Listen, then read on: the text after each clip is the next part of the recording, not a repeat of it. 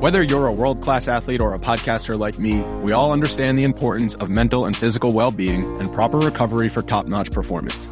That's why I'm excited that Unified Healing is sponsoring podcasts on the Blue Wire Network. Unified Healing is a new and super innovative global network of wellness centers powered by Energy Enhancement System, or EE System. If you haven't heard of the EE System yet, then you'll want to listen up. This technology promotes wellness, deep relaxation, purification, and rejuvenation. Wherever you are across the globe, access to a center is easy and affordable. Interested in experiencing the EE System technology for yourself? Go to unifiedhealing.com/bluewire to learn more and find a center near you. That's unified, UNIFYD, healing.com/bluewire. No material or testimonials on the Unified Healing website are intended to be viewed as medical advice or a substitute for professional medical advice, diagnosis, or treatment. Always seek the advice of your physician or other qualified healthcare provider with any questions you may have regarding a medical condition or treatment and before undertaking a new healthcare regimen, including EE System. Blue Wire. It's exciting to win money. Back out to Allen. His three-pointer. Bang! Tie game with 5 seconds remaining. Is there anything you don't gamble on?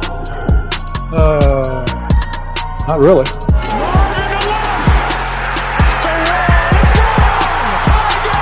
Gambling gods, fickle bunch. Oh yeah. So easily offended. Gambling's not your problem. You're just an idiot. And we welcome you into a full slate of Blue Wire Gambling Podcast. My name is Greg Frank, as you can find me and my gambling picks on Twitter at Undercover Greg, joined by my co-host, our jack of all trades at the pod, and we bring him on. He is Alex Uplinger at Alex_up7 at full_slate_pod, managing the podcast Twitter. Alex, good to have you aboard as we run through the NFL Week 4 rotation. Greg, what is up, man? I'm so excited for this week. So many interesting matchups, so many great storylines. I'm just sad to see another week, winding down. I'm glad we have an extra one this year, though. You're already in that mood of like, oh my God, it's already been 3 of these. It's not enough. It's never enough. They always seem to one-up themselves. The NFL is just the best league ever. Yeah, I mean, I totally get that enthusiasm, and I sometimes think about it like, oh, it's already been 3, but I don't know.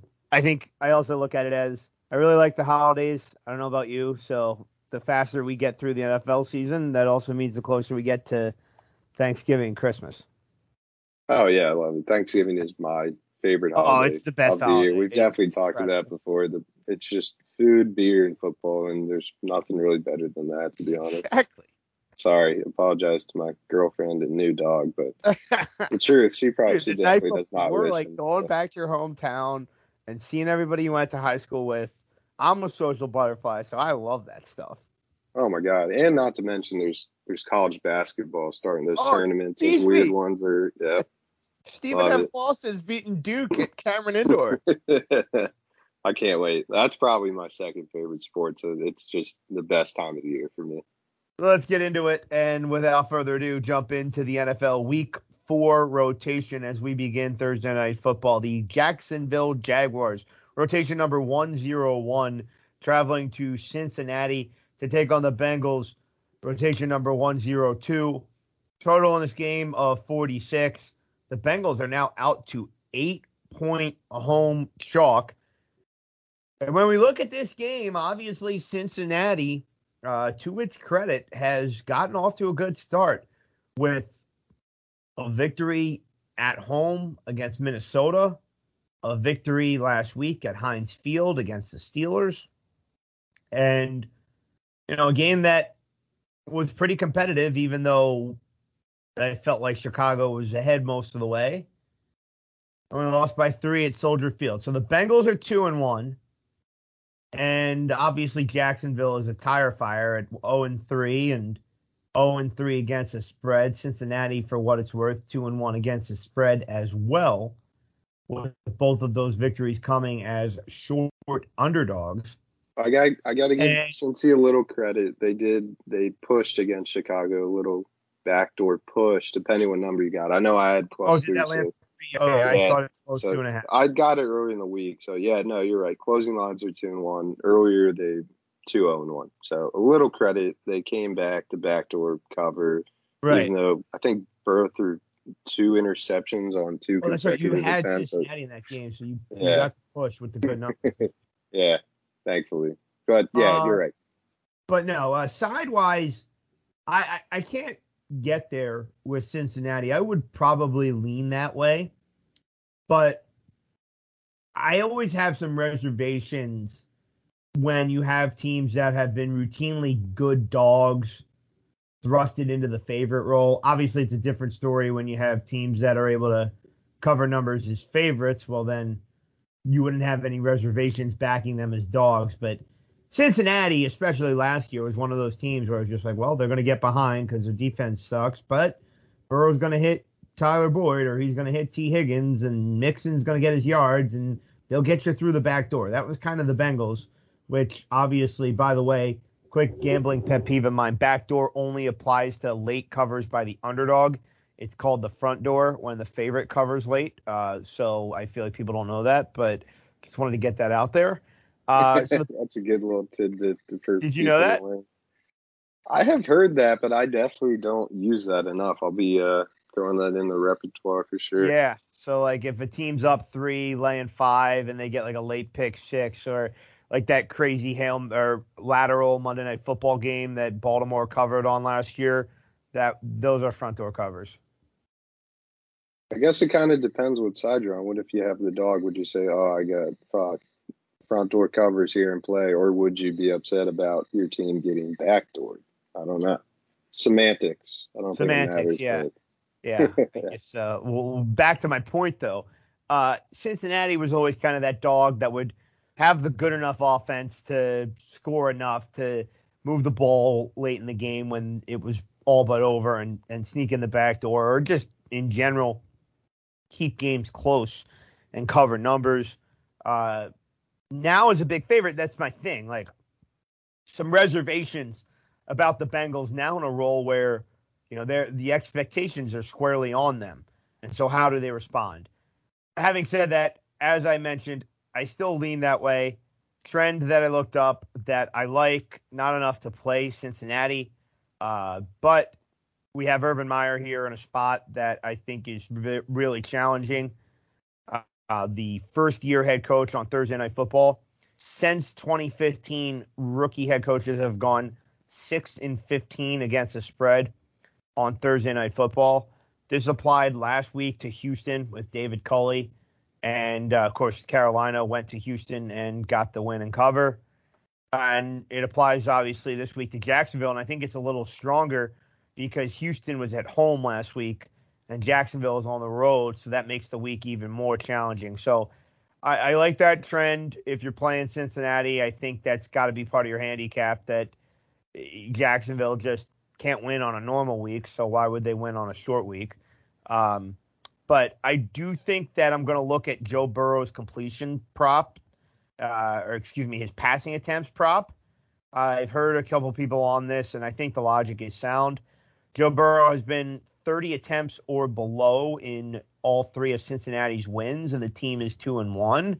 So why would they look to deviate from having Burrow throw the ball a bunch? I also like this because he's coming back from a major injury, so it might just not be in their plans early on to want him to throw a lot. Remember opening night for Dallas against Tampa, Dak is coming back from that injury and he's throwing the ball 60 times, and everybody's like, what the hell is Dallas doing? Now, granted, they're playing Tampa Bay, so they didn't have much of a choice because you really can't run on the Bucs. But having said that, I think it's definitely in Cincinnati's best interest early on, as Burrow took a beating in that game that you had the Bengals in against the Bears.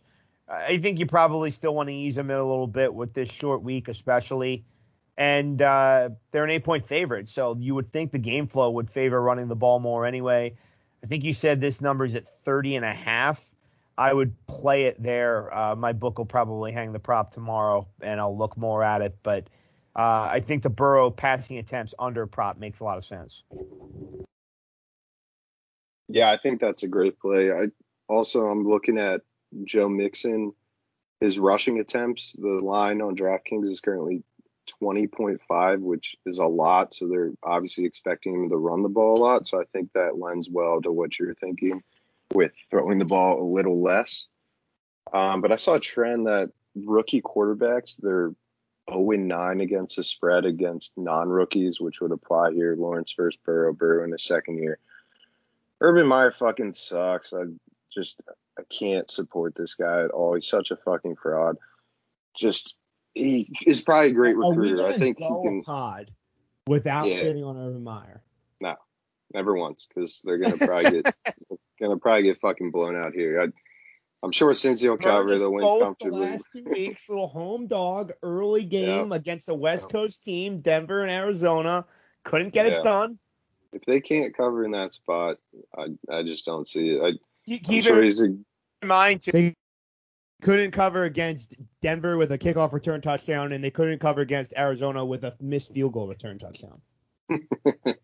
Just two unbelievable plays. You don't really see those too often now in the NFL. Definitely never a field goal return. But yeah, I can't really get to a side here. Cincinnati just can't be laying this many points. They've only been a favorite of 7.5 or more 27 times since 2003, and they went 12, 14-1 against the spread. But Jacksonville's defense is just so bad. It's really tough to take the points here. They're 28th in the NFL. They've allowed 30.3 points per game so far. And Cincinnati's defense has actually been pretty good. They're only allowing 18 points per game. They really shut down the Steelers, but that is probably more on Roethlisberger. Got to play something. Obviously, standalone game Thursday night. So I have a prop that I'm going to be playing. This is a same game parlay on DraftKings. And it's Burrow and Lawrence to both go over 199.5 passing yards. Cincinnati money line, and then Lawrence to throw one touchdown pass, which is plus 140. Since he's allowed one or more passing touchdowns every game so far this year, and that was one passing touchdown last week against the Steelers, and that offense is just, they're not very good because Ben Roethlisberger should probably hang it up and retire. But also, NFL favorites of 7 points or more, they're only hitting at 48.2% against the spread since 2003, which I think makes perfect sense. NFL is a very week-to-week league. It's really tough to lay 7 against really anyone, but I think if you're going to cover it against anyone, it's probably this Jacksonville Jags team and this bad defense. But I'm looking more towards the over with a terrible Jacksonville defense, and I think they have enough playmakers to maybe score 14 or so, and then you hope Cincinnati scores 35, 30, you get over 46. It's just such a bad Jacksonville defense. I think we could see a couple garbage time touchdowns push this over. Alex, let me ask you too, because we talk often about the first touchdown prop, particularly in a primetime game. And here we have the one thing that I was actually considering was to take the Jacksonville newly acquired tight end, Dan Arnold, thinking that Jacksonville maybe looks to use him. I mean, they got him for a reason. He's a big price. I talked about how with the bigger underdogs just taking the dog to score the first touchdown, you're going to get a longer price even on like the favorite for Jacksonville is James Robinson, who's still 11-1. But I was looking all the way down at Arnold just based on the fact that, as I said, they just traded for him, tight end. So maybe, you get in tight on the goal line. Robinson had a good game for Jacksonville last week. Play fake, dump it to the tight end over the top. But point I wanted to ask you, I mean, certainly feel free to chime in on that philosophy with Arnold at 35-1. But do you like having, when we play these first touchdowns, do you like some skin in the game on both sides of the ball with each team? Oh, yeah, absolutely. I don't know where this came from or why I do it, but I do 2 players on each side. And Generally nothing under 2 players on each side, 10 so to 1. 4 total. Yeah, so 4 total. Every primetime game, just kind of, I don't know. I don't know why. There's a method to the madness somewhere, but nothing below 10 to 1. So I'm looking at that. Arnold 22 to 1. I really like that, but I would just be concerned, like, how much does he know of this offense? Can they really plug him in for much, aside from probably at the goal line, some play action shit? He knows probably like 2 plays. Yeah, so I like that at 22 to 1. I think Shenault at 18 to 1 is really interesting. I also kind of like Burrow at 16 to 1. He's pretty mobile. You get a play breakdown, or like we saw a design run with Sam Darnold last 35 to 1 on Arnold and 22 to 1 on Burrow. So I'm getting some better numbers there. I love that. This is DraftKings what I'm looking at. So yeah, I would play both those. Those are definitely worth the dart. You throw $10, you win. Yeah, and Burrow is pretty Arnold. mobile. You know, I mean, Exactly. A quarterback draw on the goal line seems reasonable, right? Right, and then you always have that, like, the play breaks down and he's rolling out for some reason on a play action pass and breaks down and he gets in there. And yeah, I really like playing quarterbacks that are relatively mobile, like we saw last week with Sam Darnold. You saw Daniel Jones the other week had a huge number, which is pretty wild because he actually runs design quarterback draws. So I really like playing those quarterbacks at those numbers. So let's keep things moving and get into the first game in the rotation on Sunday. And it is the Washington football team heading to Atlanta to take on the Atlanta Falcons. We're seeing Washington right now a short road favorite of 1.5 total in this game of 47.5, and I give a big fuck you to the Washington football team for whatever that was last week against Buffalo. It wasn't football. I was pissed. I wasn't even close. I had a line little value didn't matter at all. And listen, I don't even care if, like, we'll get into this later because I beat a line move on a couple games that I bet early. I don't even necessarily want the game to land in between what the opening and closing number and that line value to matter. Like, I was thinking once I saw that line move, maybe Washington could win the game outright, and like that money is gonna be so sharp that anyone that got in at any point in the line move is gonna cash. That is fine with me too. I just want to see that line move pay off in some direction, whether it's covering just because you got in early or a big outright win or something. And it just was like the amount of people that faded that kind of line move and just laid 7 with Buffalo and came in on Sunday and won, that are feeling themselves after that. Like, it's just, that's the worst. And it just bothers me. So Washington, I can't believe you didn't show up last week. That was embarrassing. Moving on to this week, I initially leaned Atlanta on this side. I do think that, having said that, I am probably going to steer clear of it because just kind of a betting rule of thumb for me personally, and I don't know if you're like this, Alex. I've bet Washington twice this season in 3 weeks, and obviously they haven't covered a number yet this year. But I don't like then turning around and fading a team that I've recently bet a lot and then potentially watching that team cover when I'm fading them and losing again. Yeah, I think week to week, it's tough. NFL is just such a sport that any given Sunday is a phrase for a reason. They really can win any game, any time. It's just such a random week at times. But I don't blame you for not going back to that Washington well. I think I ultimately will, but I just have a few tenets of gambling, and one is fuck the Falcons. I fucking can't bet them anymore. Not after those 2 pick sixes. When Man, I gave them covering out here last week. That was one of my right sides.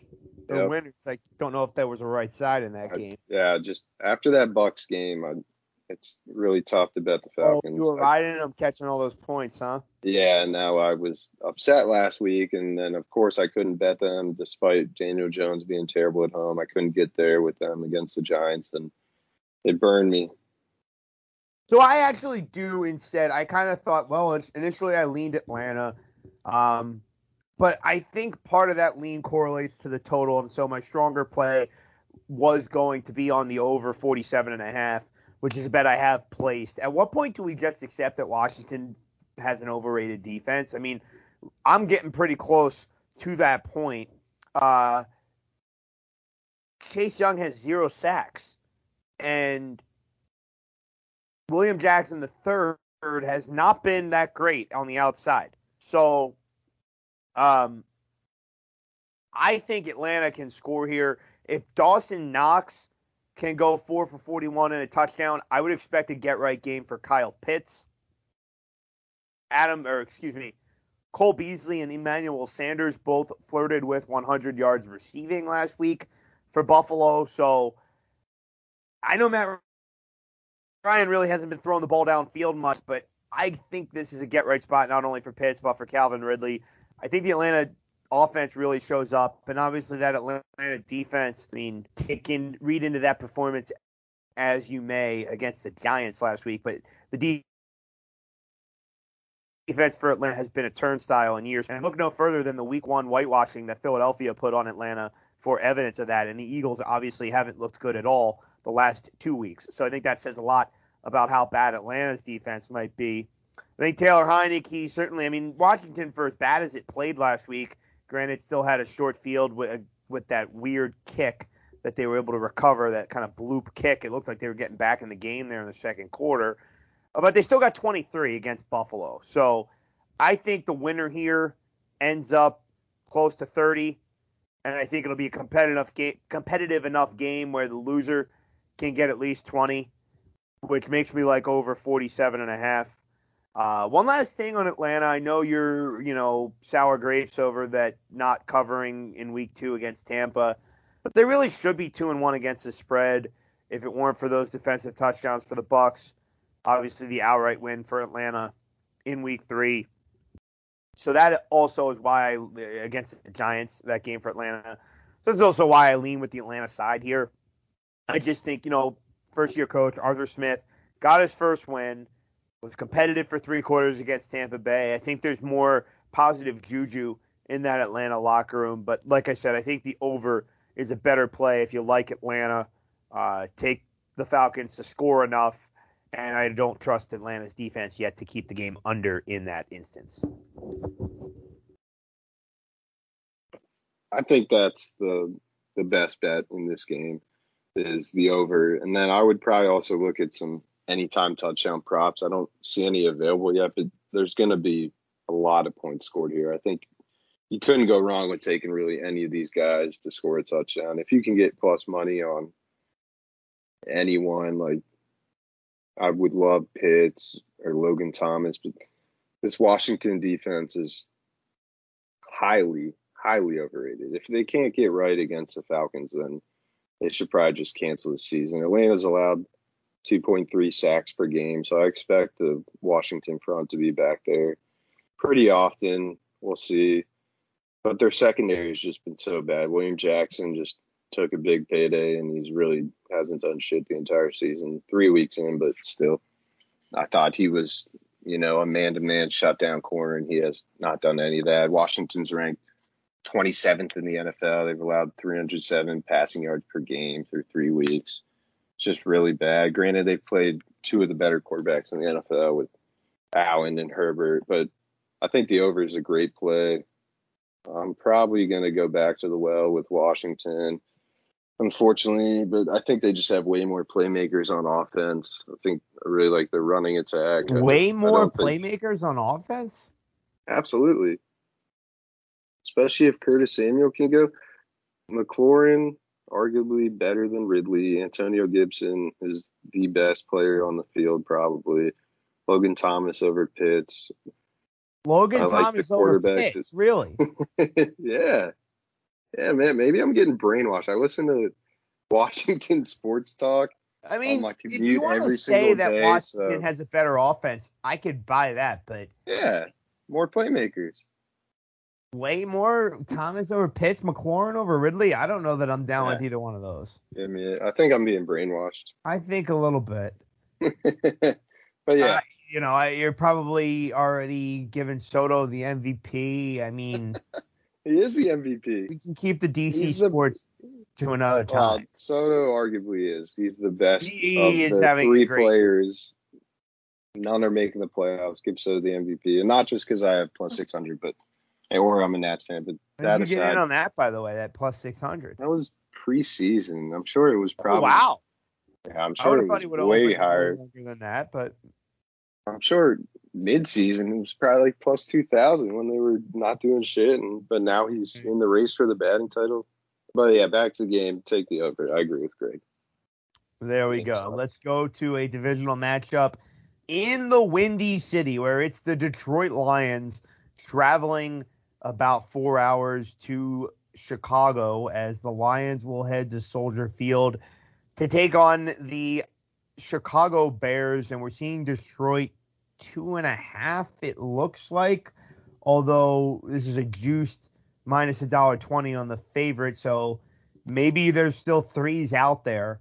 Total 42. I'm just happy that I gave the shout on our spaces. Detroit plus 3.5 at minus $1.20. I don't love laying 120 on sides, but I felt that there was only one way this line could go after the anemic performance from Chicago offensively. And sure enough, again, it looks like this has gone through the 3 and is now at a 2.5 point line for the Bears, laying it at home. And I mean, listen, Chicago, after you subtract the sack yards from last week, and there were a lot of them. Of course, it is the Cleveland front seven, which is pretty good. Chicago had 1 passing yard once you take those sack yards out. And we don't know what their quarterback situation is this week. Matt Nagy saying all sorts of weird stuff. Oh, well, we're looking at all 3 of them. Dalton's our number 1. But then Fields practiced in full today, and Dalton practiced limited. So I don't really know what's going on with Chicago and their quarterback situation, which to me makes them an automatic no bet. Like, I cannot bet the Bears right now. And I'm not saying they're an auto fade every week, but I know we don't like talking about this prop a ton, Alex, because it involves somebody losing a job, but I could see Matt Nagy being the first coach fired. Like, I think I'd love to see a number on that. Yeah, I think this could go south very quickly. And if in 2-3 weeks the Lions happen to be ahead of the Bears and out of the cellar in this division, like, I don't know that Matt Nagy even gets to Thanksgiving or maybe not even November. So, point being, I think the Bears are in disarray, and they hung on. They did get a defensive touchdown in their lone win against Cincinnati at home. This is a disaster last week. I know they're going back home now, but I just don't think it matters. I think this is the worst offense in the National Football League right now. And when you look at Detroit, people are going to say, oh, well, how are they going to score against the Chicago defense? Well, 2-1 against the spread. Good second half against San Francisco defense, which, I mean, you can go back and forth. Would you rather have San Francisco's or Chicago's defense? Probably Chicago. San Francisco's got some secondary injuries, but nonetheless, a good second half against San Francisco to cover that game. Scored in the 30s. A good first half against Green Bay. Should have covered that game. Just didn't show up in the second half. And, of course, a good second half against Baltimore. And they cover that game. And should have won it outright. So that's 2-1 against the spread for Detroit against San Francisco, Green Bay, and Baltimore. All 3 of those teams are better than Chicago. So now, of course, it's a shorter line. Those other games were north of a touchdown that Detroit covered. But as I said, should have won the Baltimore game outright. And we're right there with Green Bay at halftime on Monday Night Football in week 2.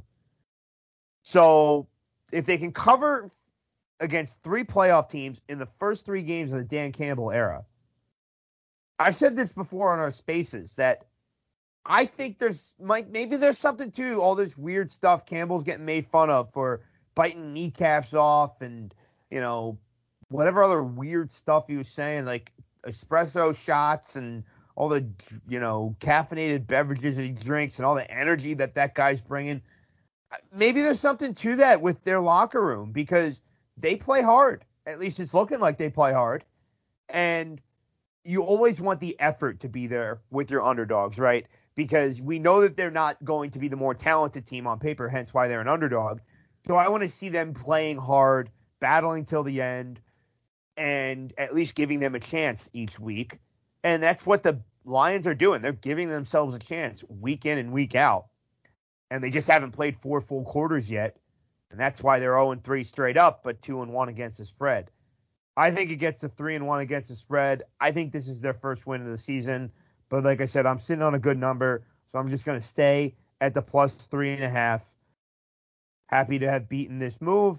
Lions probably win this game outright, though. I had Detroit already had a win.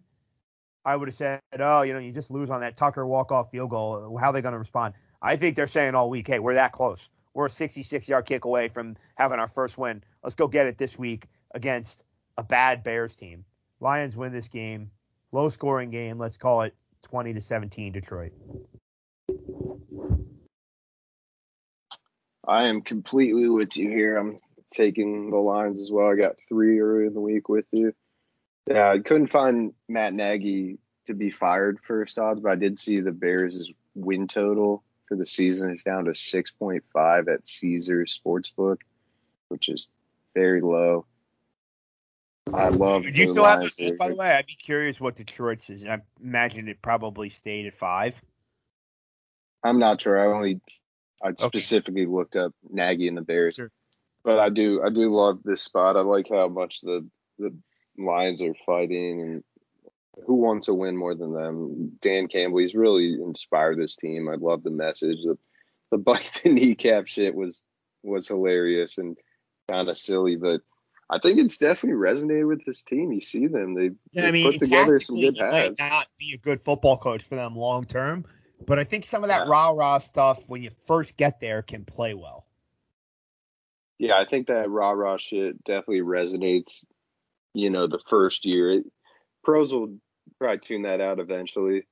That's some college stuff, way more for college kids getting motivated. But I think the rah-rah stuff definitely works here, especially within the first half of the season.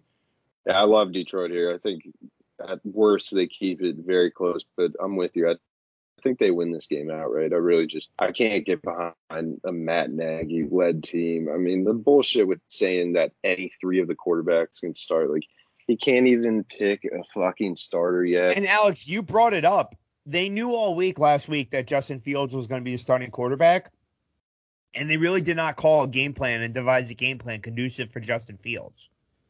No, it was insane. They threw out the same exact playbook that Andy Dalton would run, which is insane. You can't have Fields just standing in the pocket, holding the ball too long as a rookie against a Browns-led front 7 that's really formidable. You got Garrett just coming off the edge. I mean, he crushed him. He was getting killed out there. You got to change the playbook up a little bit. Yeah, just fade Matt Nagy the rest of the season. I wish I could find. That's what I'm saying. I don't think you can bet Chicago at all right now. No, absolutely not. Despite how good they did look on defense against Cincinnati, could see something similar, especially at home, fired up. But no, you got to take the points here in the divisional game. I really like the Lions. Hey, divisional dogs. Divisional dogs, and so far this year, dogs of 3 points or less are 11-5 against the spread. That's from the Action Network. And all 11 of those teams that covered, they also won outright. There you go. Again, we're both on the Motor City Kitties in this game. I may or may not have just wanted to get a Motor City Kitty reference in before we move on. I love that. Nonetheless, let's go to MetLife Stadium where we have the New York Jets, Jets, Jets, number 256 in the rotation, hosting 255, the Tennessee Titans. Titans are a touchdown road favorite. Total in this game of 44. And I don't have anything here as far as the side. the Titans are going to be in every moneyline parlay and teaser. And, you know, I think on one hand, I get it because Tennessee looks to have recovered after a whitewashing week 1 at home against Arizona. The Titans go to Seattle, rally in the fourth quarter to win the game and avoid 0-2.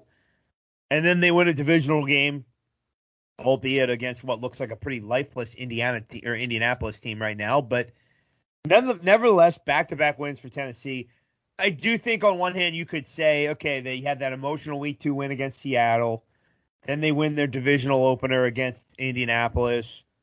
Maybe are they a little flat here? Like, you could sell me on that. But the Jets have the better defense, right? So in a game, like sometimes we talk about like side total correlations. In a game with a total of just 44 and a line of 7, with the dog catching the 7 and the dog having the better defense, like, you can see how the game is already suggesting that there's not going to be that many points with that total. So you could see how the Jets could find their way to an ugly 20-14 type cover here. But I don't think I can plug my nose with the Jets.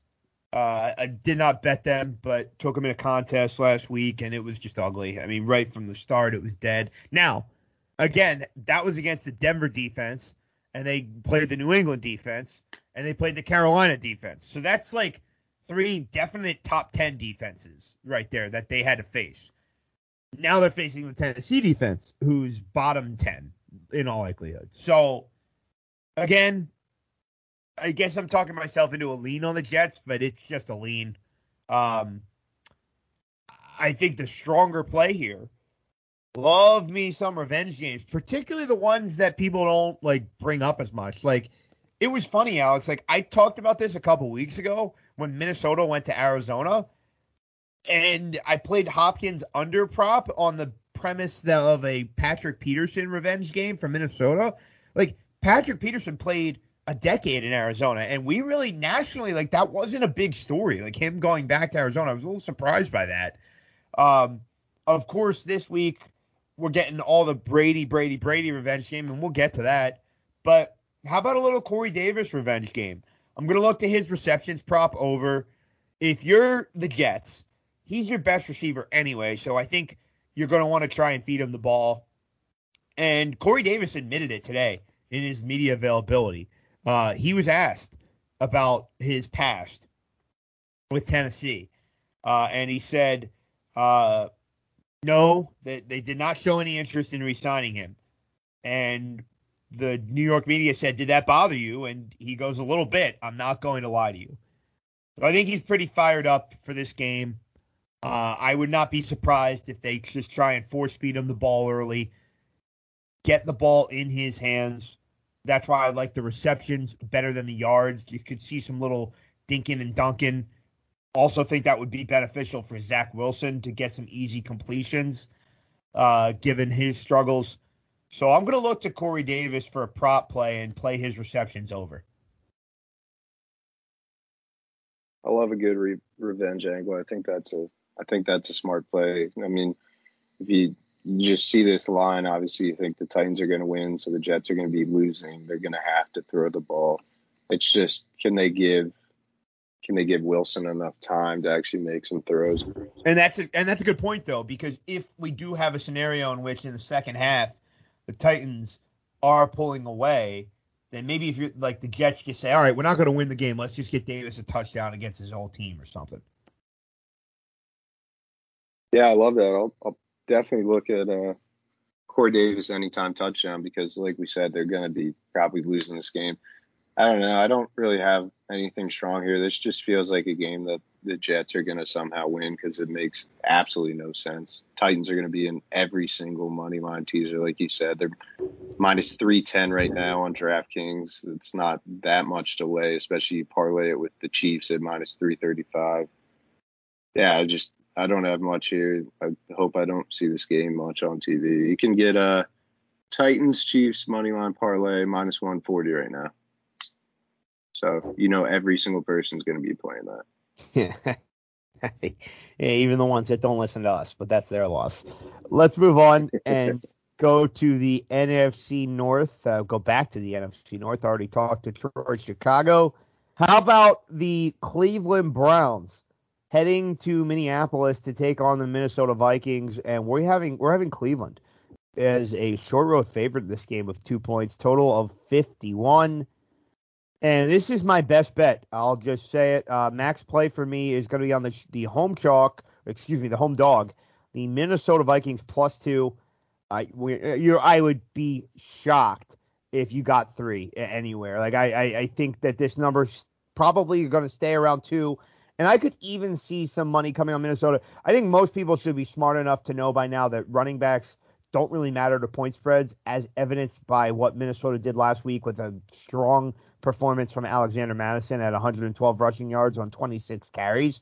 I could still see some money coming on Minnesota once Dalvin Cook's status becomes more clear. Having said that, Anthony Barr, it looks like, is going to play. Christian Darrisaw, their first-round pick, left tackle, should be on the field this week for the Vikings as well. So certainly against a good Cleveland front seven, we like that. But Mike Zimmer, coach for Minnesota, said that last week it was the best offensive performance that he had seen in his 8 years as the coach of the Minnesota Vikings. They scored 31 points against the Seattle Seahawks. And, I think when you look at this matchup against Cleveland, Seattle is built to win shootouts, and Minnesota won by 2 scores. Cleveland isn't built to win shootouts, and Jarvis Landry is on IR. So we kind of know the recipe for Cleveland. It's, pass rush, front seven, and a heavy dose of Nick Chubb and Kareem Hunt. That's what they were able to do against Chicago last week. That's not going to happen here because the skill players for Minnesota, Justin Jefferson and Adam Thielen, and even Ty Conklin, the tight end, had a nice little day, got in the end zone last week against Seattle. They're going to test Cleveland's defense. And the problem area for Cleveland on defense has been in the secondary. Patrick Mahomes threw for 320-plus yards in week 1. And, of course, in weeks 2 and 3, Cleveland saw Houston and they saw Chicago, and neither one of those teams could move the ball downfield. So now you're getting another Kirk Cousins, who's playing really well.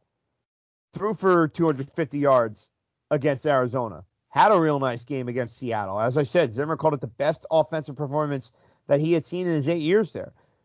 So Minnesota on offense has some things working for itself. And as I said, they're getting their first-round pick, left tackle, into the fold, it looks like, for this game. And Dalvin Cook should be coming back. Then you look at what Minnesota did on the defensive side of the ball. That was really where their question marks were, because you had Michael Pierce returning on the defensive line from an opt-out. You had Danielle Hunter basically missed the whole season last year. You had Everson Griffin, a veteran, coming back to Minnesota, a veteran in Patrick Peterson. What did he have left in the tank? Veteran Bashaud Breeland, who got cut by the Chiefs at playing at the other corner spot. Anthony Harris left in free agency. Eric Wilson left in free agency. There were a lot of questions about this Minnesota defense. And that Minnesota defense gave up 17 points in the first half against Seattle last week, 0 points in the second half. And that is Mike Zimmer making great halftime adjustments. He is one of the best defensive minds in the NFL, I believe. And I don't think always gets the appropriate respect in league circles in that discussion. So considering Cleveland isn't built to win shootouts, considering that their secondary is going to get tested like it did in week 1 when Mahomes had a big game, and considering that Minnesota's defense might have found a little something there in the second half against Seattle, all of that adds up for me to bet the Vikings here. Last point, Mike Zimmer, if you just blindly bet him in his 8+ seasons as Vikings head coach, 35 in home games, Zimmer at home in his time as the head coach of the Vikings, going on a decade, 35-21-1 against the spread in home games with the Vikings, and that includes a 2-6 ATS mark at home last year with no fans. I've been to this stadium twice. This is a sneaky home field. It's not Seattle. It's not Arrowhead, but it's pretty loud down there. And the Vikings, I'm not surprised that they've played well in U.S. Bank Stadium and covered a lot of numbers. So I say down there, more like up there in Minnesota, but get the point. Vikings +2, best bet for me. You didn't leave me much to say here. I completely agree. I love it.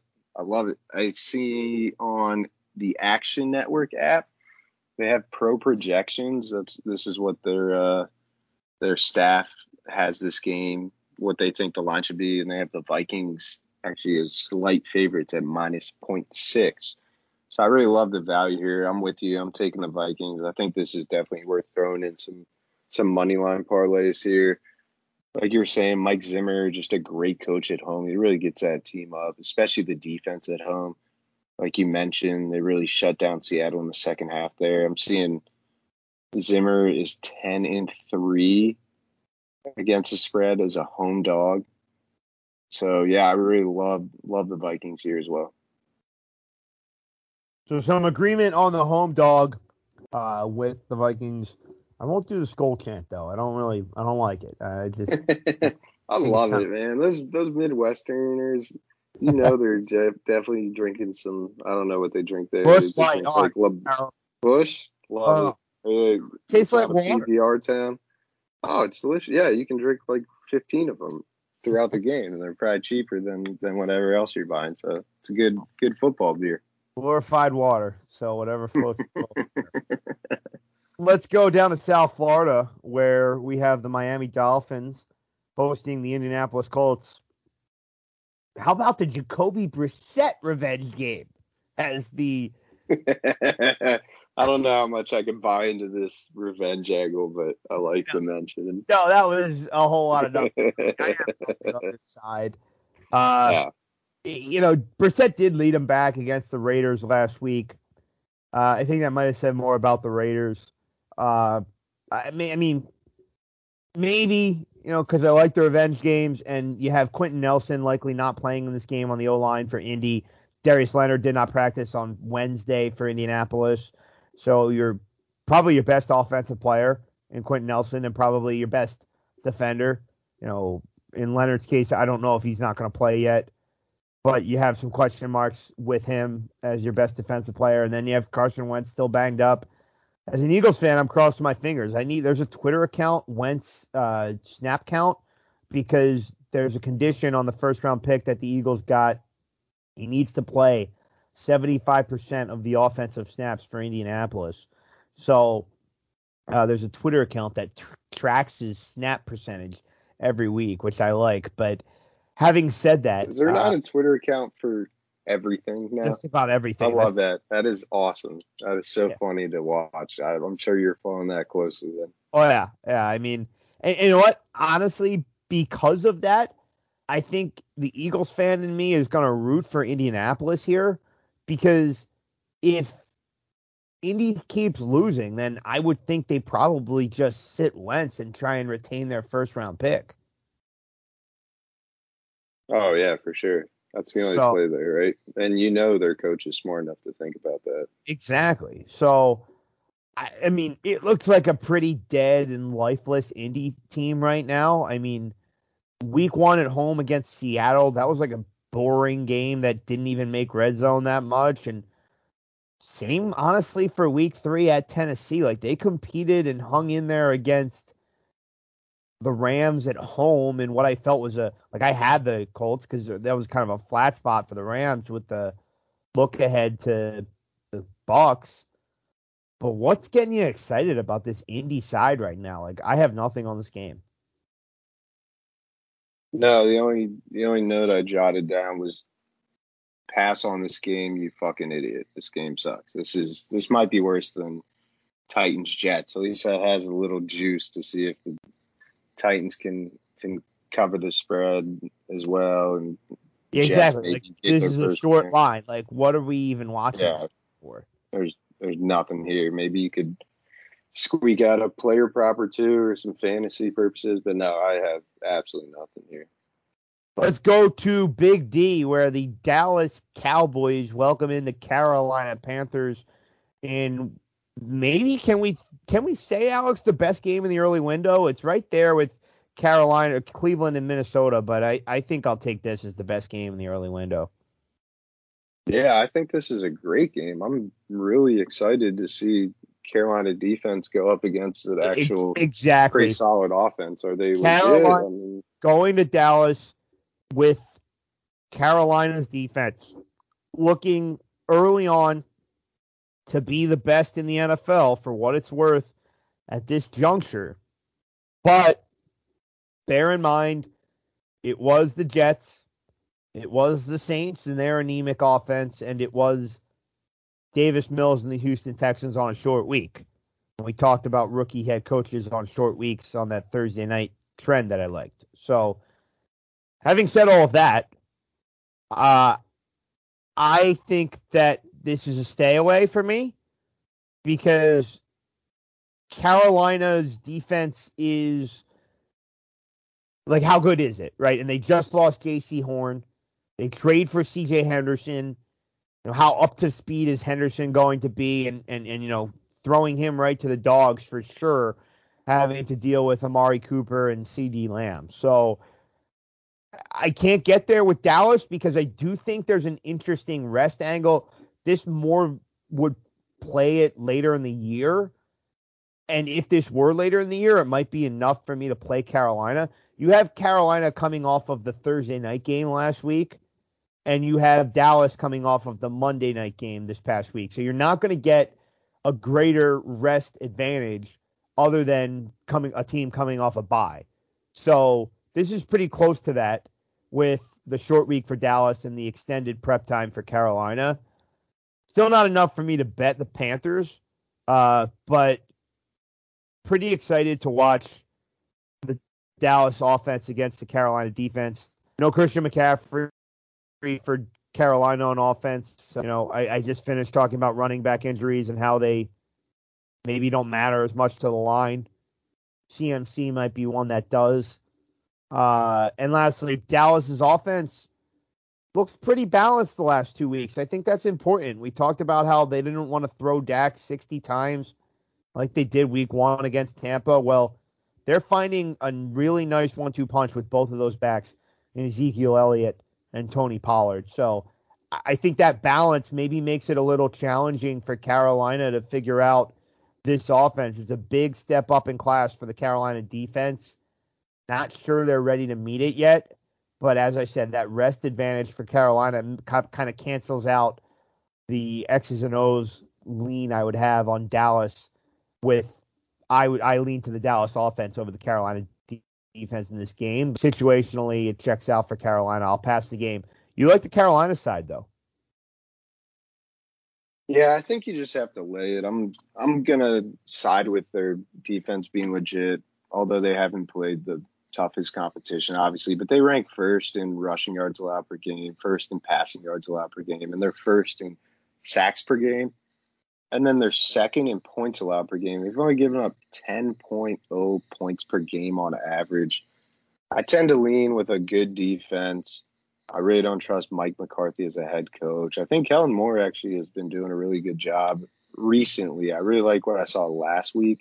Not so much in week 1. They actually ran the ball with Zeke a lot last week, which proved to be very solid. Surprisingly, you know, one of the better backs in football. When you actually run him, it works out well. So that was kind of surprising.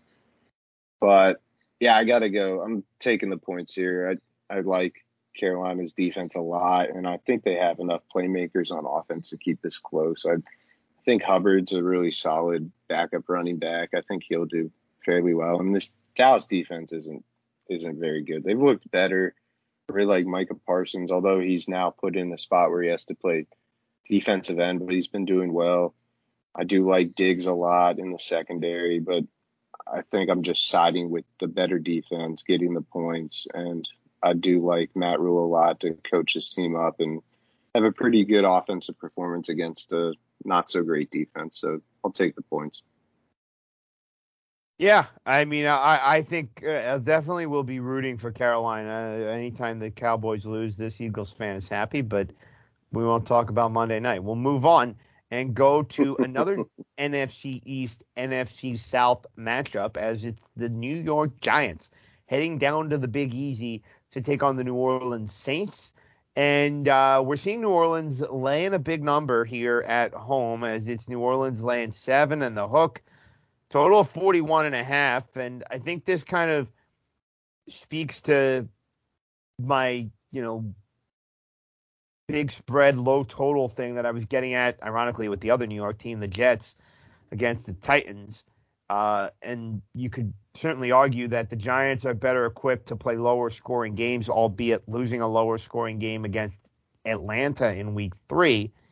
But we talked about this before we just jumped on. Blake Martinez, the anchor in the middle of the field for that Giants defense, now out for the year with a torn ACL. So that's obviously a bit of a concern for Big Blue. And, do we, I use this term a lot with our college football or college basketball pod with Bill Christie. It's kind of a circle the wagon spot for the New York Giants, right? Where, this is backs against the wall, like 0-3. We talked about Nagy maybe being the first coach fired, like Joe Judge, that seat's probably getting pretty warm. But do we trust the Giants to respond? Do we trust Kenny Golladay to all of a sudden start making plays? I don't know that I see it. So I leaned with New Orleans at this on the point spread, but I think my better play is to use New Orleans in a teaser leg. I do like the situational spot for the Saints. Returning to the Superdome after all the chaos in September with Hurricane Ida and God knows how many hotels they were living out of, playing a home game in Jacksonville. Let's give Sean Payton some credit. To go 2-1 in that stretch, pretty impressive.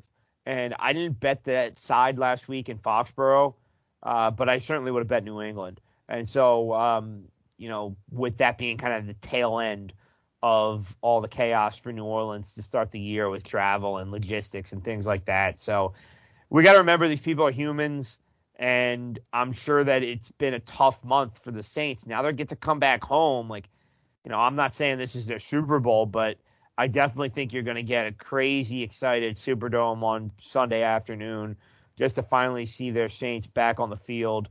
Offense is not very explosive, so I can't feel good about laying this kind of number, but I will use New Orleans in a teaser leg, and I used New Orleans in a 6-point teaser when this was still 7.5. Teased them down to -1.5. Pretty confident the Saints get this win. Yeah, I can't get there on either side. I really don't. I don't want to live in a world where Jameis Winston is laying 7 points, but Daniel Jones is oddly really good on the road. He's 10-4 against the spread on the road, but in those games, 4-10 straight up. So I think the Saints is a great teaser leg. And also, I can't get behind a coach that doesn't believe in analytics and fucking 2021. Joe Judge said if Excel was going to win football games, Bill Gates would be killing it right now. I think Bill Gates is pretty comfortable as a multi-billionaire. Yeah, I think he's doing pretty well. No, I think he has enough stress in his life and very comfortable with just making money. And Joe Judge is very comfortable with losing football games and being a fucking idiot. So there's no way I could back the Giants here, but also I can't run to lay this many points with Jameis Winston. No way. Yeah, especially because of how quickly he could give the other team points, Exactly. Despite no Blake Martinez, which is huge, like you mentioned, but Jameis Winston can throw an interception to anyone. Yeah, exactly. Bradbury, one of the better corners recently. Yeah, so maybe look to Jameis Winston to throw an interception if we can get that. I'll tell you what, Alex. I talked about how with the Thursday night game, sometimes you like to go price hunting on, particularly if it's a big line and you want to take the team that's the dog where you get all their players at a better price. And if the line was shorter, if this was a primetime game, I'd be betting New York Giants defense first touchdown.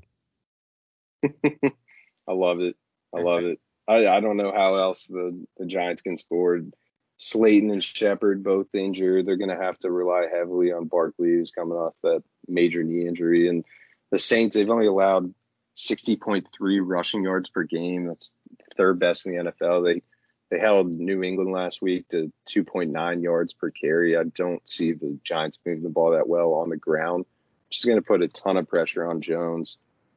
Yeah, I don't see any world where the Giants win this, but 7 points is a lot. Let's go to South Philadelphia, where the Eagles host the Kansas City Chiefs. I would say Andy Reid revenge game, but this is his third time against the Eagles now.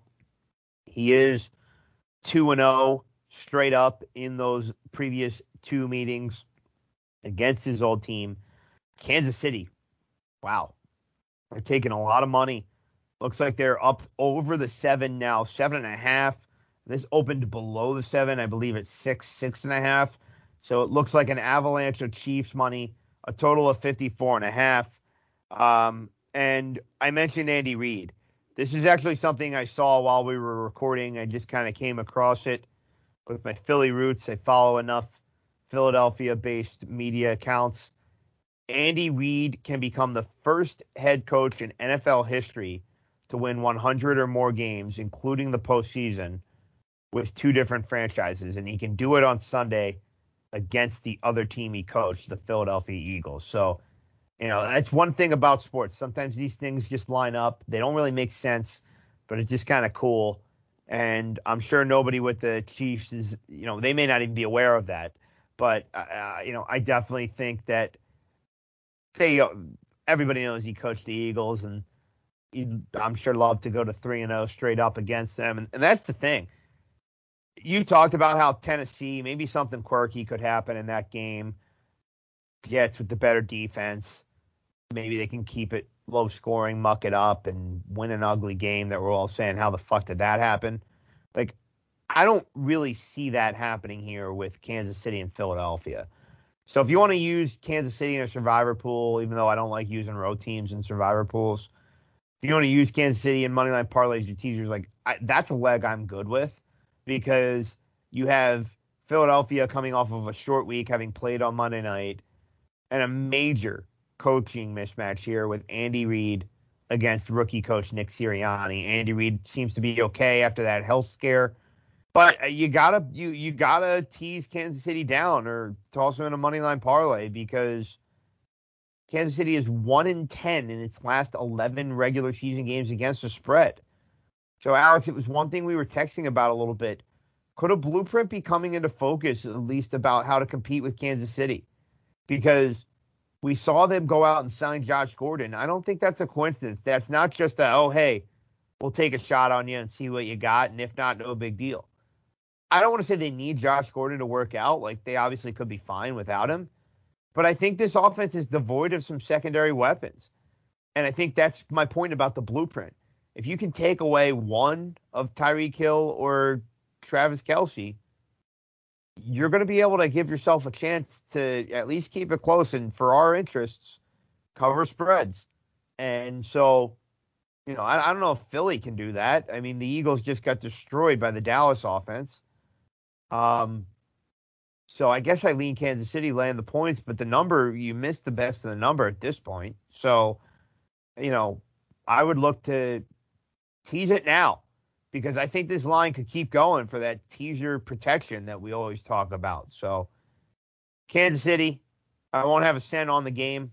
I'll be watching because I like the Eagles, but, rooting for the Eagles for sure. But, no, nothing that I'm going to bet here. The Chiefs can't cover, but can Philly score? I think if they're going to score against anyone, it's against this Chiefs defense, which is... You're going over the total here?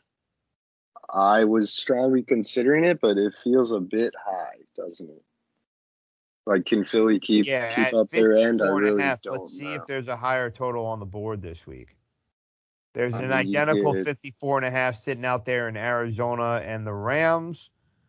And I think that is the only other 54.5 out there.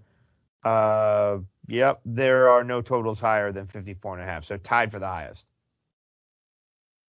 Yeah, I see Monday night Raiders Chargers is 52. That might be the other highest, along with that Rams Cards game. I don't know, can Philly score enough? But the Chiefs are one of the worst defenses in the NFL right now. They're tied with the Lions for 31.7 points per game, which is the worst in the NFL. But I really just don't know if Philly can score enough. They have several playmakers on offense, but can they protect Hurts enough to allow him to and actually that's make a couple point. plays? Brandon Brooks is on IR, one of the guards. Another guard, Isaac Seumalo, is now out for the year. Jordan Mailata, left tackle, didn't play against Dallas. See if he can get back, but banged up offensive line, not good for a young quarterback, Jalen Hurts. No, we saw it last week. It was a fucking nightmare. They had no chance. They really could not make that many plays, especially downfield. I think I would probably lean the under here, actually. I mean, even if you get a 30 After seeing 2 minutes ago, I was thinking about betting the over. I mean, I'm just thinking you get a 30-20 Chiefs win, and you're still under the total. And that feels like a lot of points for the Eagles to score. I can see easily 30-14, 17, and you're comfortably there. This just feels way too high. I don't think this gets over that. I don't trust Philly to score enough at all.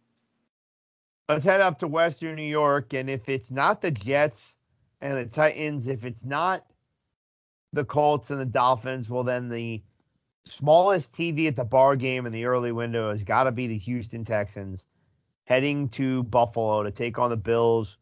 Numbers actually ticked down a little bit. I think it opened 17.5 down to 16. Houston obviously catching all those points on the road, total 47. I think I would have a slight lean on Houston, Alex, because you have the young coach in David Culley. Well, actually, he doesn't look that young, but first-year coach. Rookie coach. Yes. I don't think he's very young at all. David Culley. We don't shame on this pod that he does not look under 55 years old. All we care about is catching tickets. I'm 1-0 betting Texas. Absolutely. Bet him on the +3 week 1 against Jacksonville. Actually, guess we got our first half under pretty easily there on Thursday night. So Texans have been good to us, but and I do lean with them here because Culley having the extra time. I think for a younger, inexperienced coach, like for that kind of guy, I think the extra time would really matter. In addition to the rest stuff, which we're not necessarily factoring in as much this early in the season, but a first-year coach with some more time, I think that makes sense. And sure enough, the lone win thus far for Houston, 1-2 straight up are the Texans. 2-1 against the spread, covered a big number against Cleveland in week 2. But the lone win straight up for Houston was in week 1 when obviously Culley had all offseason to devise a game plan for Jacksonville. So I could see the extra time really helping Houston here. And then you have an easy look ahead for Buffalo. Week 5 is an AFC Championship rematch against Kansas City. So don't really understand the reason for margin. If Buffalo had survived against Washington and had not played well, then yeah, there'd be reason for margin here. But they got their blowout win against Washington last week. Not sure they're getting another one this week. They could. As I said, just a lean for me on Houston catching all those points. I think that's the only side to look here, but I hope this game doesn't come up much on Red Zone. I certainly won't be putting this on any screen in my house. I would be shocked if this was even on at the bar. I will say I did draft Brandon Cooks in both my fantasy leagues, and he's been good. Then that's a reason to root. I don't think that's quite enough to watch, but you can certainly check in on the score and hope he gets a couple garbage time touchdowns. Davis Mills, I don't know if you're going to see too much action in that one. I think you got to take the points here, that many. I'd like it a lot more at 17 when it opened than I do at 16, but that would be my lean as well. I'm not running to lay this many points. Why do the Bills want to beat the Texans that badly? There's not really many angles here to think. Like I said, the only one would be if Buffalo had survived against Washington last week. If they lost. Yeah, if they didn't look that comfortable last week, but that wasn't even close to being the case. They were very comfortable the entire game. So, yeah, I don't see them wanting to come out here and even show that much against the Texans team that they know they're going to easily beat. I don't think it'll ever be a worry that they don't win. So why run to blow them out? I don't see it. So let's keep things moving and go to the late window where we have a quartet of games, and a couple of them are divisional battles in the NFC West. Let's get started in Southern California at SoFi Stadium. The Arizona Cardinals catching 4.5 on the road. This tying the Philadelphia-Kansas City game for the highest total on the board at 54.5. Alex, weird line movement here.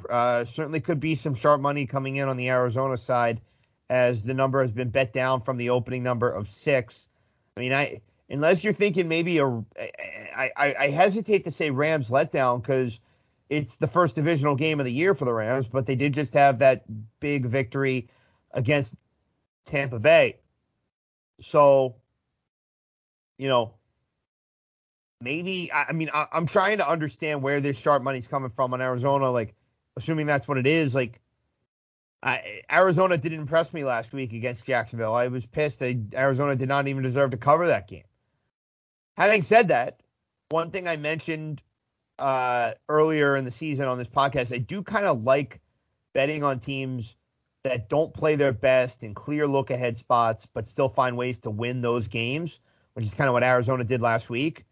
Because now I'm expecting, the effort to be ramped up and the intensity and kind of everything after you can kind of say, okay, well, we got through that game that, against an opponent that we easily could have overlooked. We kind of got our ugly win. Now it's time to really turn it up and play better. So I could get that from Arizona. I do think it's a coaching mismatch, though, with McVay against Kingsbury and Claudio Belfato, who we had on our show before, had this on Twitter. The the Los Angeles Rams have only trailed for 2 minutes and 4 seconds for the entire season. So if you like the Rams, don't hesitate to lay it. I wouldn't waste your time with using the Rams and money line parlays or things like that. If you like the Rams, just bet them minus the 4.5. But I worry a little bit about that line coming down. Like, I'll pass this game.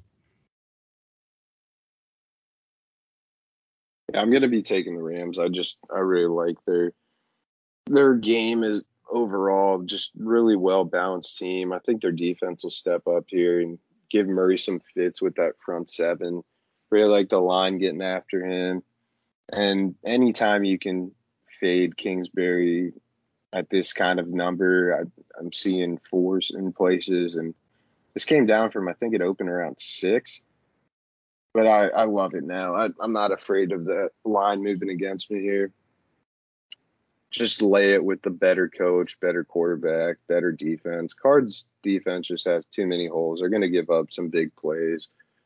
Don't love their secondary, and I really like what I'm seeing from Stafford. Everyone knew he was a really solid quarterback. Now that he has actual weapons, we see him just looking really good. Yeah, I love the Rams in this spot at home. It just sticks out to me. Like, everything is pointing to the Rams, and I'm not going to hesitate. I'm going to play that. Let's go to the AFC West, or stay in the NFC West for that matter, where we have the Seattle Seahawks in an interesting spot. I feel like you don't see this often. Russell Wilson and Pete Carroll, a divisional underdog. But that's where we see here as Seattle, rotation number 271, goes to San Francisco, rotation number 272. And we're seeing Seattle with a 2.5-point road underdog roll, total of 52 in this game. And, back-to-back losses for Seattle. Like, San Francisco, like, Kyle Shanahan came out and said today, like, Trey Lance is the backup. So, like, they're clearly going with Garoppolo, who, for what it's worth, did get him down the field and position them for the go-ahead touchdown, only to have Green Bay come back and kick the walk-off field goal. So, I don't know. Like, San Francisco showed some life there in the second half. If that carries over, they maybe win this game by a touchdown. But Seattle maybe getting a little desperate, like back-to-back losses, 1-2, and let a game get away against Tennessee. Didn't look great against Minnesota last week. Divisional opener for, I think, both these teams. I don't know. I'll be interested with this one, Alex. Like I'm not really sure who needs this game more. Probably Seattle, but San Francisco coming off of a loss, back at home. Like this sounds square, but like are they going to lose 2 straight road home games rather? The 49ers? Like I think I got to stay away here. Nothing really jumped at me with this one. Yeah, I think this is kind of a toss-up, but I looked into it a little more. I really like Seattle here. I can't bet against Russell Wilson in this elite passing attack against a banged-up Niners secondary. And then you see Kyle Shanahan, he's 8-19-1 against the spread as a favorite. And then Russell Wilson as a road dog, he's 20-11-2 against the spread. And then he's 26-14-4, which is 65% when coming off a loss. I know it's pretty square. There's not much analysis here, but give me points with Russell Wilson as a road dog coming off a loss. It's really as simple as that. I really like the Seattle offense to really carve up this Niners secondary. I'm definitely worried about their defense, but I don't love San Francisco's offense, especially with their rushing attack down several key members, and they're kind of relying on backups and then Sermon, rookie. Yeah, I really like Seattle here as a comfortable win. I'll take them on the money line too. Yeah, I mean, I guess I'd probably lean that side, but this is an interesting, kind of a tricky game for me to handicap. I didn't really have much else on it. Here's another game that's maybe tricky for some, and it's Baltimore and Denver, with the Ravens going to the Mile High City in a game that looks to be pick'em, minus $1.10. So standard juice both ways. Total of 45. I got this before Baltimore money came in at 1.5, but I teased the Baltimore side up over the 7 to get them at 7.5. So that's my teaser for NFL Week 4. It's New Orleans minus 1.5 and Baltimore plus 7.5. Here's what I'll say. Short line, at this case now pick'em, obviously suggesting a very close game. Ravens have been in 3 of them and won 2. Lost in overtime against the Raiders, won in the closing minutes against Kansas City, won at the buzzer against Detroit on the long field goal from Tucker. Broncos, on the other hand, have won all 3 games by double digits against both New York teams and the Jacksonville Jaguars.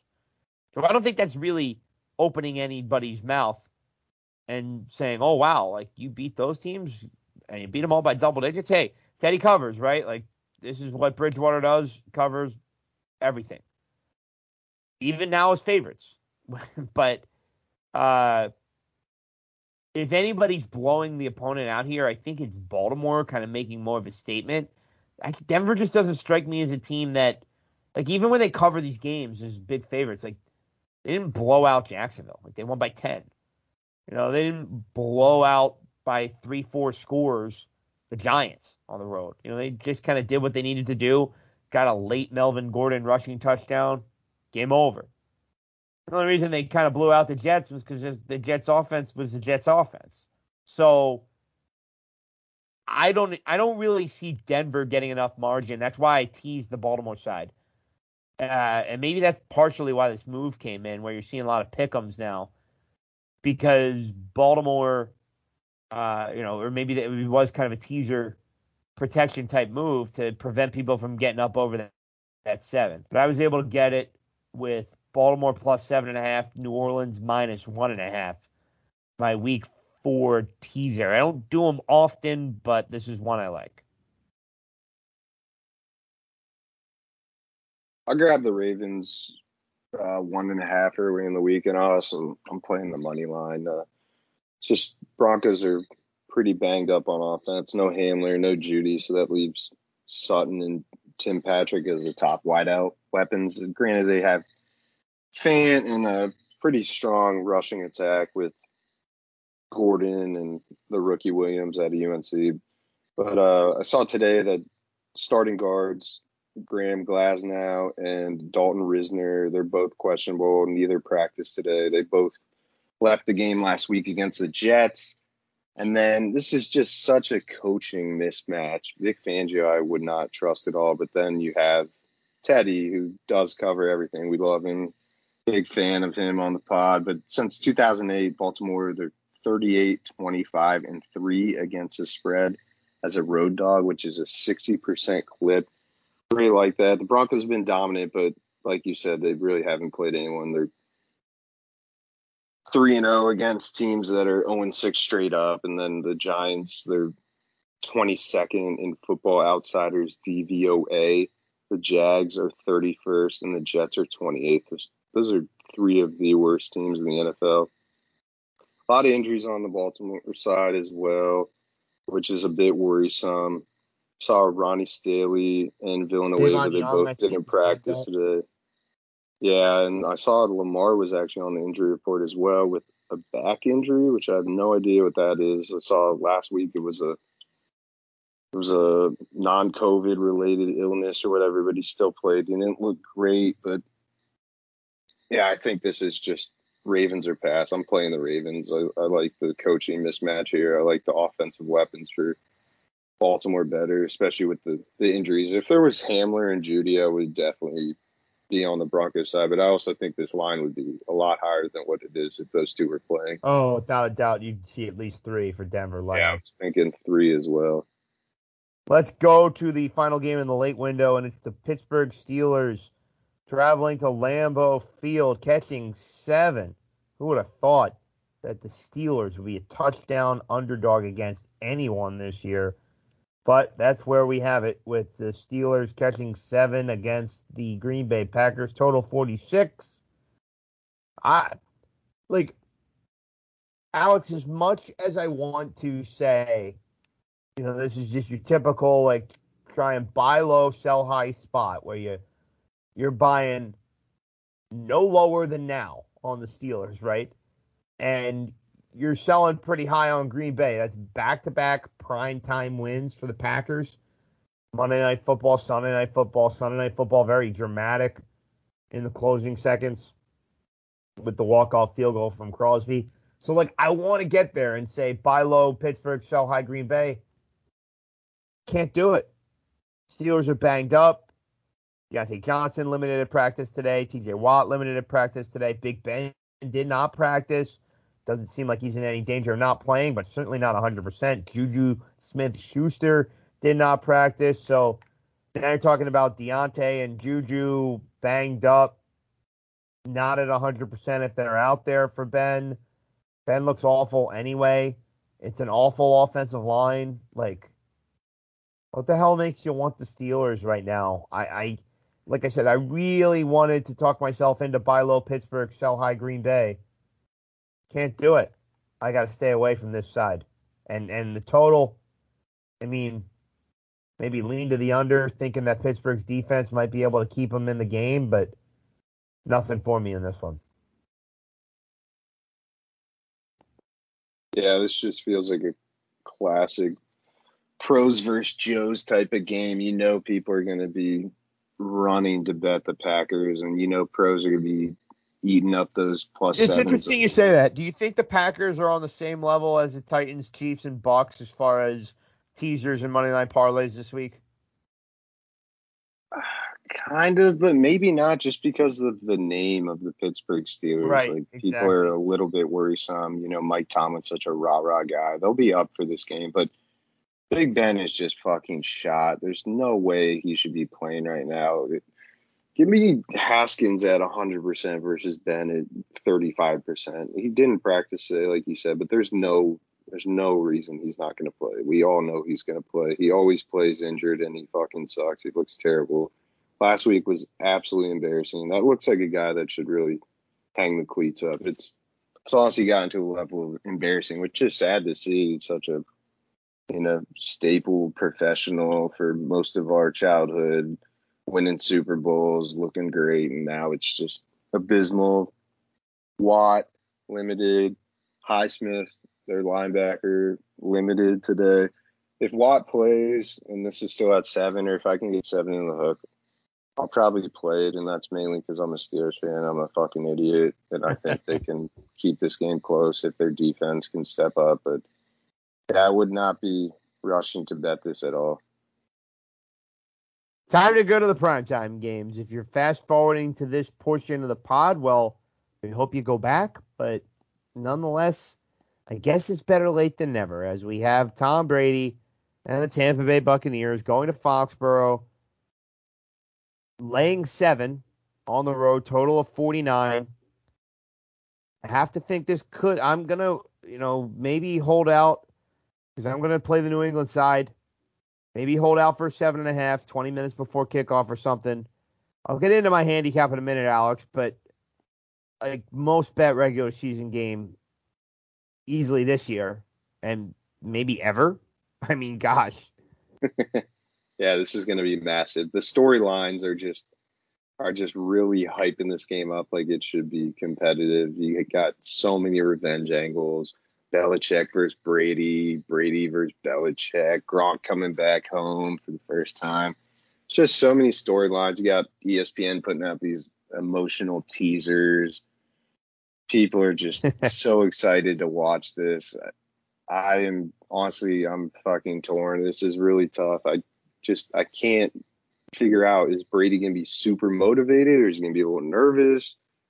I don't know. You would have to think he's comfortable in this situation, obviously, in New England, where he's played it nearly his entire career. Like first time back, and I mean, right? Are the nerves going to be there? And bear in mind, with these two teams in opposite conferences, even if Brady were to play another 4 years, when they play again, it won't be until 2025, and that's in Tampa. Like, this is the only time he's ever going to play there.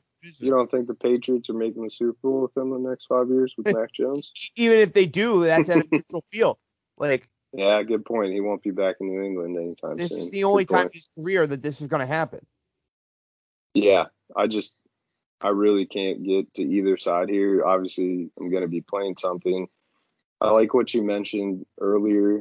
I think we were talking off the pod, though, but if you see all these money line parlays coming in with the Titans and the Packers and the Chiefs all winning outright, you got to think last leg is the Bucks, and we all know the last leg always kills the parlay.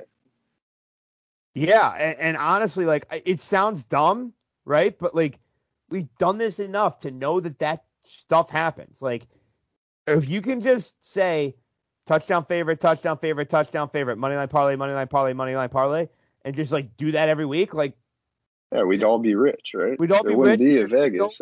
Like, sportsbooks wouldn't exist. Like, yeah.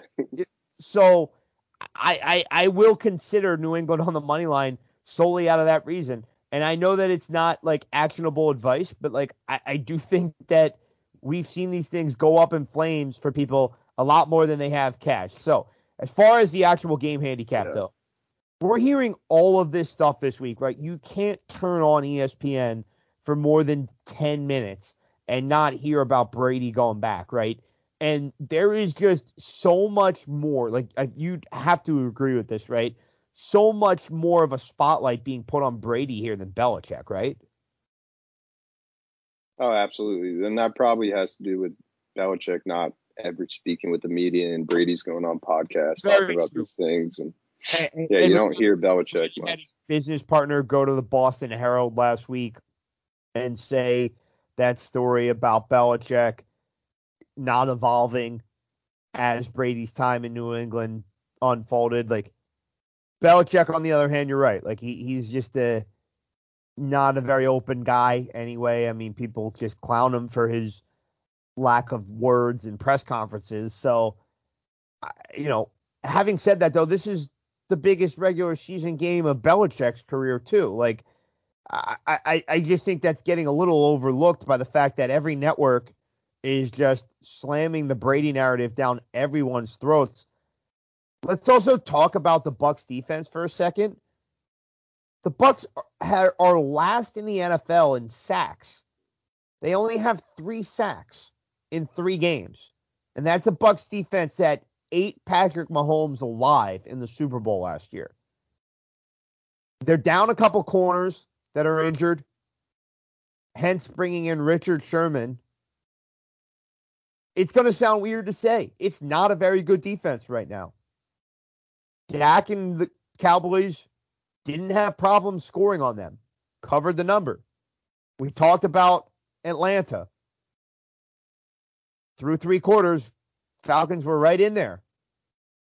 And all the people that had their money line parlays on Tampa Bay in week 2 as 12-point favorites probably can't even name the D-back that had the pick 6 that opened things up for Tampa, in that week 2 game.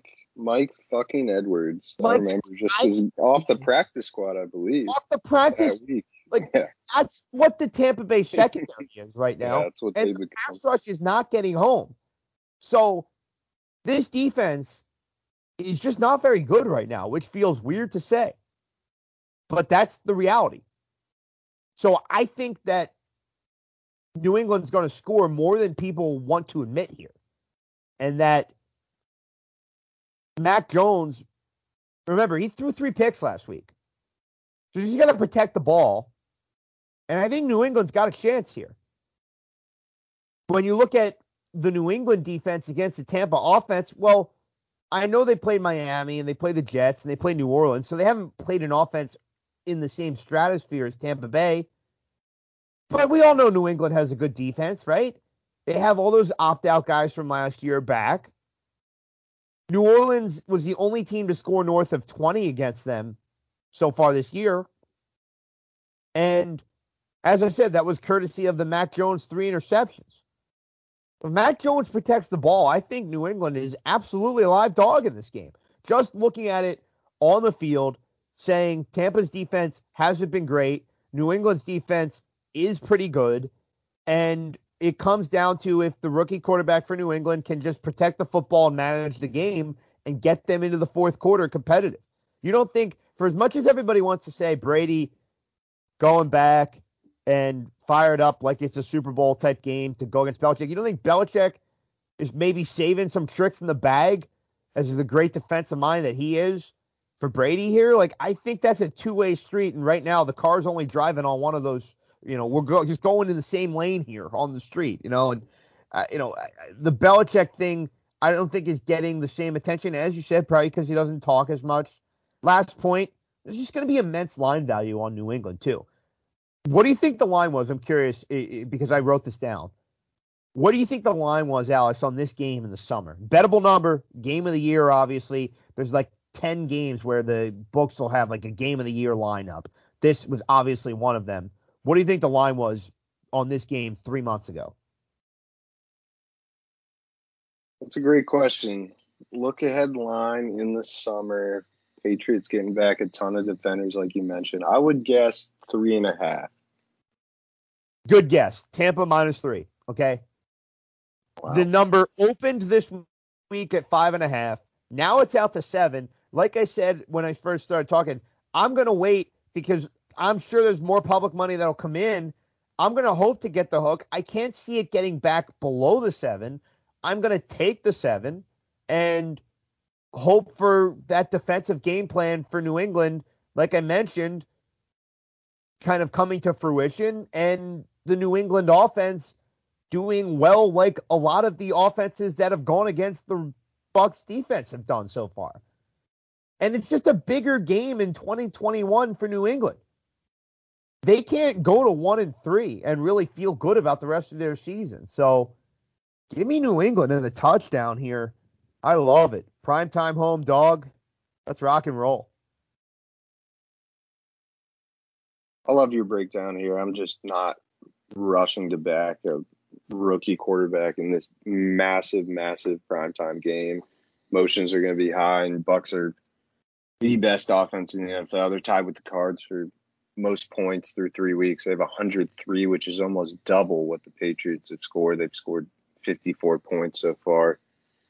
I'm looking more at the props. DraftKings has a ton of interesting ones, and one I'm taking is Tom Brady over under 67.5 passing yards in the first quarter.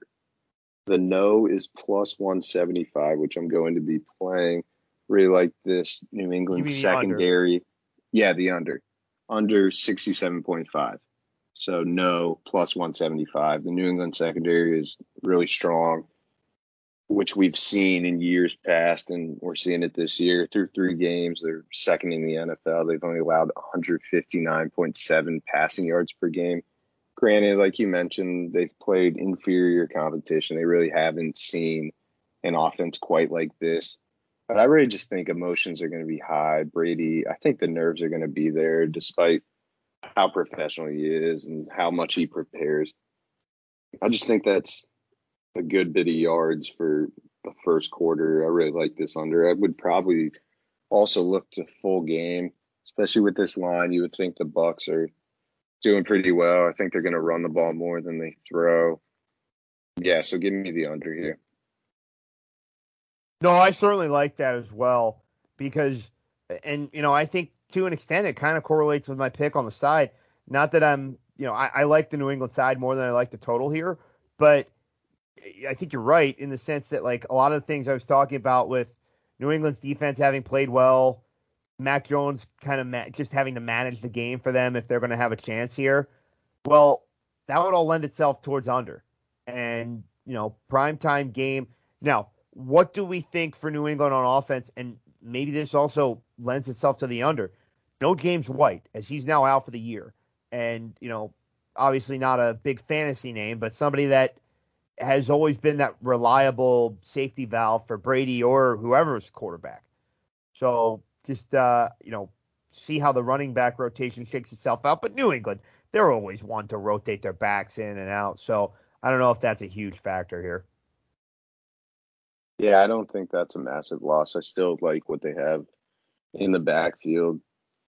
I think they'll probably try to get some easy passing plays with Jones, get him comfortable and run the ball more and, try to battle this out on defense. An ugly, lower scoring game is the only way they can really win this anyways. Well, let's wrap things up on Monday Night Football, where for as much attention, rightfully so, as the Sunday night game gets, I think it's a very intriguing Monday night game.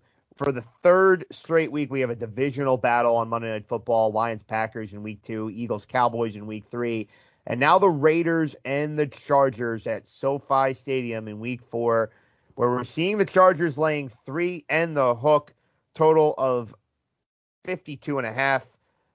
That 3 and the hook is at plus money at a lot of books, it looks like, so you might still be able to get some threes on this game, and if you can, I'd grab it and lay it, because I think the Chargers are definitely the side for Monday Night Football. I'll be playing them -3. They're Greg Zuerlein 50-plus yard kick away from potentially being 3-0. Zuerlein nailed it at the buzzer at the end of regulation against Dallas, or for Dallas against the Chargers. Team doesn't make that, game goes to overtime, who knows what happens. We talked at the very beginning of the pod about Washington and how they've been kind of down. Let's still give the Chargers credit for going cross-country week 1 with a new head coach, Brandon Staley, and playing as well as the Chargers did in that game against the football team. And then, obviously, I mean, how can you not be impressed with the Chargers going to Arrowhead Stadium and winning outright as near a touchdown dog in that game? So you obviously have to like where the Chargers are at. I think it's got to be legit. I mean, they are, as I said, that Zuerlein kick, if that doesn't go in, maybe they win the game in overtime against Dallas. And 2 pretty convincing performances in their 2 wins anyway. Then we look at the Raiders, and it's a pair of overtime wins. One against the backup quarterback-led Miami Dolphins and Jacoby Brissett. So I get it, there's some buzz about the Raiders right now, but this feels like a comeback down-to-earth spot for the Raiders, who easily could be 2-1 or maybe even 1-2. And the one win they had in relatively comfortable fashion is the Pittsburgh Steelers. And that win obviously doesn't look any better when you see what Pittsburgh did in week 3 against Cincinnati. So if I'm playing, I'm laying. And that's the Chargers. Monday Night Football. I think the Chargers, I think it's entirely possible that they're there all the way to the end with the Chiefs in this division. I think the Chargers are that good. And it's not even necessarily that I think Herbert is, going to light the world on fire. I think he's a good quarterback. But I like this roster that the Chargers have put together. Rashawn Slater has come right in and done an excellent job at tackle. Mike Williams reviving his career there right now. Joey Bosa, Derwin James, like playmakers galore on defense as well. Like I said, Chargers minus the points. I need a Arnold Schwarzenegger drop. I gave them out week 2 and was looking for the Go Chargers. But I need to start. Need to edit that in. Need to edit this in. Chargers -3. Gave it out on our Twitter Spaces opening line conversation. Chargers and Lions were my opening leans. So Chargers are. This was close to my best bet. I like the Vikings a little more, but Chargers minus the short number at home Monday Night Football. I'm right there with you. I laid the 3. I actually just bet it again. You kind of were getting me hyped with the Arnold Schwarzenegger drop there. So I took it again. Give me the better coach, the better quarterback, the better defense, the better playmakers. It's just a way better team. The Raiders, I see why people like the Raiders. Isn't this just such an easy, undefeated pretender? Absolutely. I can see how people do like the Raiders. A couple very exciting. Derek Carr has been excellent. Yeah, absolutely. He's been really good down the field, too, which I think the Chargers can limit. I really like the Chargers defense. I think they'll be getting home. Joey Bosa is going to have a field day, so I think that'll be a nightmare for Carr. I'm actually seeing that 56% of bets are on the Raiders right now on action, and that's with 6,000 bets tracked, but only 19% of the money is on the Raiders, so you're seeing 81% of the money on the Chargers with only having 44% of the bets. I like it even more. I really like the Chargers here. This is probably my favorite bet of the week. There he is. So some agreement on the Chargers side, agreement on the Minnesota side, agreement on the Detroit side. I don't know if we have any other sides in common this week, but that's 3, which is pretty good. And we'll just have to see how the rest of week 4 plays itself out. Alex, any final words? Any weekend plans that you'd like to share with us? I'm sure everybody's very envious of whatever you might have going on. Oh, I'm sure people would be so jealous of what I'm doing. I am going to be sanding and painting my deck again this weekend on Saturday, so I won't be watching much college football. But I do like the bet you were giving out earlier when we were texting Wisconsin, just a disgusting number. How are they laying points to anyone, let alone a Michigan team we've been seeing blowing the brakes off of everyone they played? So, yeah, I'm going to be taking Wisconsin. I probably won't even watch much of the game. I don't love college football, surprisingly, which is weird to say, but yeah, I'll be taking Wisconsin with you. So I'll check in on the score. I'll probably drink some beers while I'm working on my deck, and that's about it. And I'll drink beers and watch professional football, the real stuff, on Sunday. There he is, and that, yes, that's right. Wisconsin for a bonus pick here on the NFL pod. Wisconsin in the college window. Myself and Bill Christie, Lucha Larry at Larry's Locks 2 on Gambling Twitter. We are supposed to record a college football podcast that will drop on Friday. So he is Alex Uplinger, our producer, co-host, jack of all trades at @full_slate_pod. He manages the account. I am Greg Frank at Undercover Greg on Gambling Twitter. Alex, always fun, my man. We'll be talking. Fired up for this week 4. Yeah, sounds good. Really excited. Some great matchups here. As I said, he's Alex Uplinger. I'm Greg Frank. This has been Full Slate, a Blue Wire Gambling Podcast. Everyone, enjoy your Thursdays. Enjoy your weekends. Tune into our college football episode that drops on Friday morning. And, of course, please play responsibly.